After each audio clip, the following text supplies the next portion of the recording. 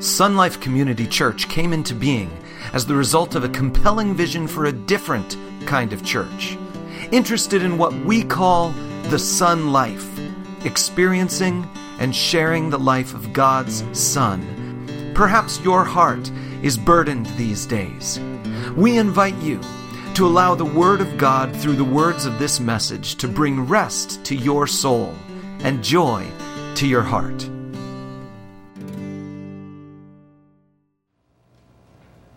Father, you have placed things in your word that gives us direction. Directions as people, directions as a congregation.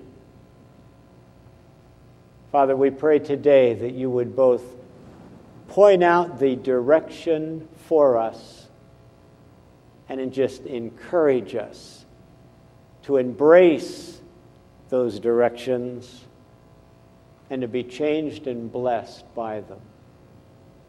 We ask this now in Jesus' name. Amen.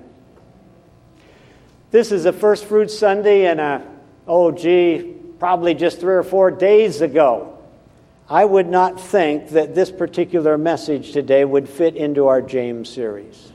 Not at all. There's going to be a special just First Fruits message. Just like in 2 weeks, we're going to have a message dealing with our church anniversary, and it turns out that's going to fit into the James series. And this one today actually surprised me that it wound up fitting into our James series, even though we're going to use some other scriptures as well. The title of the message this morning, it's really just a brief meditation to prepare our hearts and our minds for the communion time we'll share together. But the title is Handling. Every one of our messages starts that way, doesn't it? It's like, what are we going to handle today? What are we going to learn how to handle? What does God want us to have a knowledge concerning how we handle it? James so far has told us 23 different things that we need as God's children to learn to handle in this world. Well, here we go. Today's message title is Handling First Fruit Activities. Now, I don't know if I've ever used that phrase before. First fruit activities. What would they be? Well, you see, I've discovered this week, it's kind of come together, there are 3 activities that arise from 3 first fruit realities that the Bible identifies. Now, I want to share these 3 first fruit realities with you right off the bat. It's not on your sheet, but your sheet only fills up one side. So guess what? Flip it over and jot down these things on the back side. These are 3 first fruit realities. The way the Bible, the New Testament particularly, talks about first fruiting, what that word means and how it's applied. But here's the 3 realities. I'll just give them to you quickly. Number 1, your tithe, that we're going to give you opportunity to present at the end of this service. Your tithe is a first fruit reality. It's the first portion of the harvest that God has provided for you. That is your income. And God refers to that tenth, that first part of our harvest, as a first fruit. We'll see that in a moment. So your tithe is a first fruit reality. It's linked to that word. Jesus Christ is a first fruit reality. He is the first human being to be resurrected from the dead and to receive a glorified body. He is the first who has ever experienced that. And up till now, he's the only one. Truly, he's the first fruit of that reality. Secondly, you yourself, if you're a born-again Christian, if you've accepted Jesus Christ as your Savior, if you have asked God for mercy to forgive you of your sins, that you've confessed that you are in fact a sinner, and you recognize that Jesus died on the cross to pay the price of sin, if you've asked God to forgive you of your sins and trusted Jesus as your Savior, then the Bible says you've been given new life. You've been born again. And we frequently just say you're born again. We're born again believers. There's people who have done that. So you yourself, if you're a born again believer, are a first fruit reality. You see, you yourself, as a born again believer, are the first part of God's creation to receive new birth. You realize only human beings up to this point have been born again. Human beings are the first fruits of this new life, this new birth, and the eternal life that new birth provides. We're a first fruit of that whole experience, you and me, if we've been given new birth through Jesus Christ. Those are the three key realities. They're marvelous, but each one of them leads to what the Bible would urge us something to do that I'm calling a first fruit activity, something to be involved in that gives expression to those realities. Now this morning we're going to have an opportunity to engage in all three of those first fruit activities. First, though, we're going to talk a little bit about the realities. But as we engage in the activities this morning, our Heavenly Father will receive great pleasure. So here we go. Three key first fruit activities. Now you got this on your sheet. Number one, an activity, an action, recognizing our place in the family of God. If you're saved, do you know that you have a place in the family of God? Do you recognize that? Are you one of those Christians who can be caught saying, well, I hope I'm saved. Hope I'm going to heaven. You know, people who say that actually probably aren't. Because the Holy Spirit who is given to those who are truly saved comes into their life saying, you're saved now. He testifies. He says, I was there. I brought you this new life. Believe me, you have it.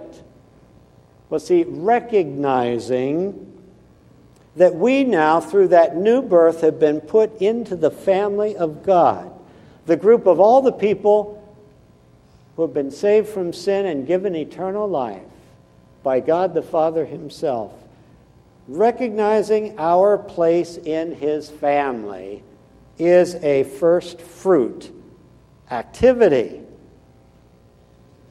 Here's the verse. James. Now, we had to go all the way back to the first chapter to find this, even though you know we're almost at the end of the last chapter. But for today, we go all the way back to chapter 1 and verse 18, and here's what James said. We read this a long time ago, though we really didn't focus on it too much. I'd like to say that I was so organized, I was so aware of how God was going to lead us, that I saved that verse until now, months and months and months later, but no, didn't work out that way. It's working out this way. So here we go. James chapter 1, verse 18. James is talking about now God the Father. He chose to give us birth through the word of truth. That's what the gospel is. It's truth. It's not, I hope I can be saved. It's not, I hope something can overcome my sinfulness. It's truth. Here's how you can be saved. This is how your sin can be dealt with. It's the gospel. It's the word of truth. God says this is how it is. God chose to give us birth through the word of truth. Nobody is ever saved without hearing about Jesus. Doesn't matter how good you live your life or try to live your life or think you're living your life or where you are, apart from Jesus Christ, nobody can be saved. He is part of the word of truth. Jesus Christ is the Son of God. He came to earth. He lived a perfect life. He was born miraculously, and he laid down his life on Calvary as a sacrifice for all sin. That's the word of truth. And God gave us birth through that word of truth. Apart from that word of truth, there's no spiritual life. There's no rebirth. There's no forgiveness. There's no salvation. But through that word of truth, God the Father chose to give us birth. So that we might be, and here we go, James says, so that we might be a kind of first fruits. So say that to yourself, I'm a kind of first fruit. I wonder what kind I am. But I'm a kind of first fruit. There's something about me that's brand new. Something about me that is a forerunner of something that's yet to come. I'm the first fruit. I'm part of that. And then it says, a kind of first fruit of all he created. That's interesting. He didn't say, we're the first fruit of all who will be saved. It said, we're the first fruit of everything that he created. So can you believe this? Today we're going to take a little broader look at this whole subject, and here we find James starting us out. Incredible truth tucked away in that verse. It tells us something about God's ultimate plan and place for man in the vast universe. James says that born-again believers are the first fruits of something that God is intending to do throughout the whole creation. If born-again human beings are the first fruits, then it means there's something more to follow.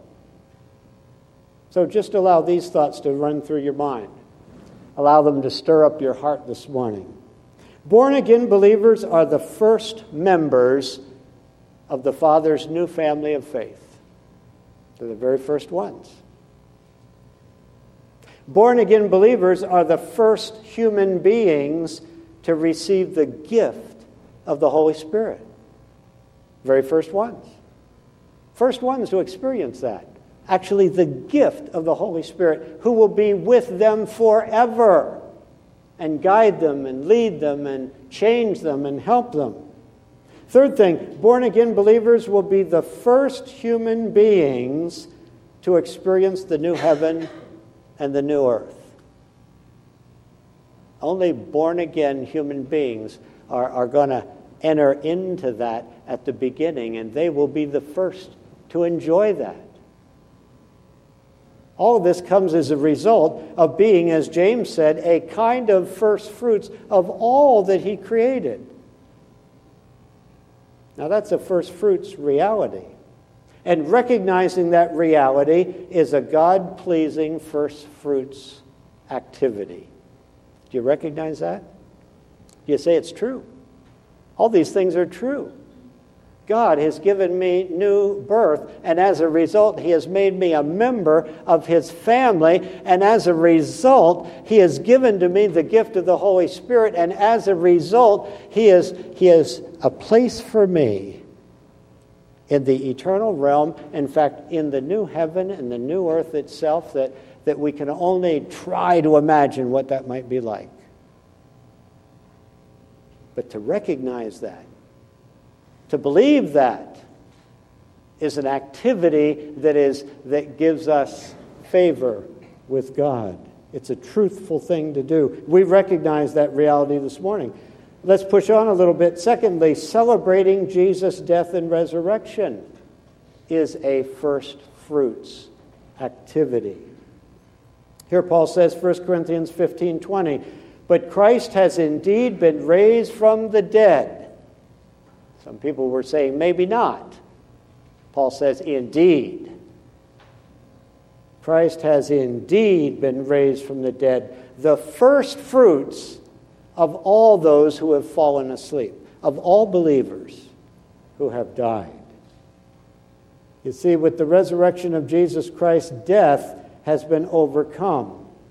In his resurrection, Jesus Christ became the first of many who would similarly experience glorious heavenly life following earthly death. Jesus himself had said, John 14:19, because I live, you too will live. And he could have added, eventually. Eventually. Nobody except Jesus Christ to this point has been resurrected from the grave and been given a glorified, eternally good human body. Nobody but him. He is the first fruit.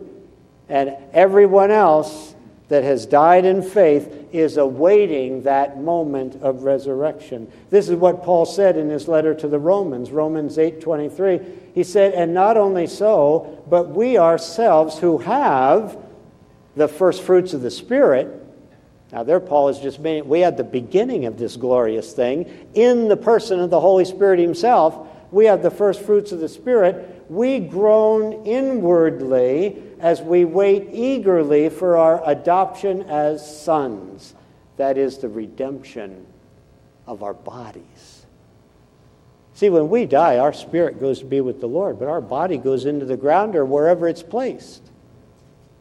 And there the body remains. We are not a fully functional human being in heaven. We are in a spiritual realm, having fellowship with the Lord himself, but our body, it takes a body for a person to be human. God created us, body, soul, and spirit. And God's plan is for us to be redeemed human beings one day. Completely brought back together, body, soul, and spirit, in a glorified state, exactly like Jesus himself. He's the first fruits. And when we celebrate his death and resurrection, we're doing a first fruit thing. He's the first fruits. And someday, unless we live to the rapture and we're just gloriously changed in a flash, in a twinkling of an eye, we will come to the end of our earthly life. Our bodies will be laid to rest. And in that place of resurrection will one day happen. It's happened to Jesus already, but he's the only one. He's the first fruits of them that slept, meaning he's the first and there's something more to come. And Paul says, absolutely, the redemption of our bodies is yet to come. So the Spirit himself, he testifies in the Scripture that all born-again believers will one day receive glorified bodies just like Jesus did. Bodies that will never weaken, never die, never be limited in any way. So the Lord Jesus Christ, the resurrected Lord Jesus Christ, is a tremendous first fruit reality. And when we celebrate his death and his resurrection, we are engaging in a tremendous first fruit activity. And we'll do that in our communion this morning. Third and finally this morning, let me announce that bringing our tithes is a first fruit activity. Here's what we read way back in the book of Deuteronomy, 2,000 years or so before Jesus Christ. You shall declare, Moses says, before the Lord your God, I bring the first fruits of the soil that you, O God, have given me. Every person bringing their offering would make a statement. Wouldn't it be something if we took our offering and we had a basket up here, and each one of us would walk up one by one and have to say, I declare that this is my tithe of what God has given to me. Now, the Old Testament, they actually set it up that way. A person would come to the priest, and he would bring his first fruits of his crop or whatever it might be, and he would say, I bring the first fruits of the soil that you, O Lord, have given me. That's what we should be saying in our heart when we give that. This is between us and God. We're not giving our money to pay the bills of the church. We're not giving our money because we need a new something. We bring our tithes because this is a house of God where we recognize The presence of God, the work of God, the purposes of God are being fulfilled, and we feel comfortable bringing our tithes to God through the means of this congregation that will use those funds to serve Him and to please Him. And so the writer says, place the basket that your tithe has been put in before the Lord your God and bow down before Him, and you and the Levites and the aliens among you shall rejoice in all the good things the Lord your God has given to you and to your household. Malachi chapter 3, at the end of the Old Testament, it says, bring the whole tithe into the storehouse, that there may be food in my house. Test me in this, and see if I will not throw open the floodgates of heaven and pour you out much blessing, more so that you will not have room enough for it. God is saying, I'm pleased when you engage in this activity, this first fruit activity of bringing your tithe to me. And I recognize over the years, over the weeks, maybe even over the hours, there are times we grow into that. We grow into that. You know, the easiest tithe to give is on your very first paycheck. Before you've figured out what to do with it, what you can do with it, how far it can stretch. My wife, Linda, she learned to tithe by tithing her birthday money. Well, for heaven's sakes, that puts you in the mood, that puts you down in the groove. It's like everything I receive, 10% belongs to the Lord. And so then when the first paycheck came, you already have it established. You know the toughest time to tithe? It's when you've already spent a good part of your life spending everything you make and believing it's yours and thinking that somebody's trying to weasel some out of you. That's tough. It takes a whole different mindset. It takes the application of mathematics and discipline to say, how can we possibly do this? But to be able to say, I am following this principle. God always follows His promise. He said, you tithe, whether you start when you're young and you never knew any other way to handle money, or whether you're halfway through life and maybe you've been handling money well, maybe you've been handling it terribly, maybe you're in a horrible spot, and all of a sudden you've given your life to God through Jesus Christ, and you hear about this tithing thing. Well, the first step is to say, you know, I really believe the Bible teaches that. I really believe it would honor God if I could do that. And then you'd say, and if I could do that, if I would do that, what exactly would my tithe be? Well, what is a tithe? Is it my take-home pay? Is it after I pay all my bills, what's left? Gee, God would owe me money. My younger brother, who's just retired from the ministry, he would always say in his church when people asked him, what do you tithe on? He says, I'll tell you what, tithe on what you brag on. You know, when you get a certain income and then automatically taken out of your pay, you pay this, pay this, pay this, pay this, pay this, and then this tiny little bit actually comes to you because you've had everything else taken care of. And somebody says, hey, how much are you making? Do you tell them this little number that you ended up with, or do you tell them the one you started out with? Here's what I'm making. This is what your boss is actually paying you. So tithe on what you brag on, and that takes care of the before taxes, after taxes, or what thing. The point of it is, it all comes from God. And He blesses us.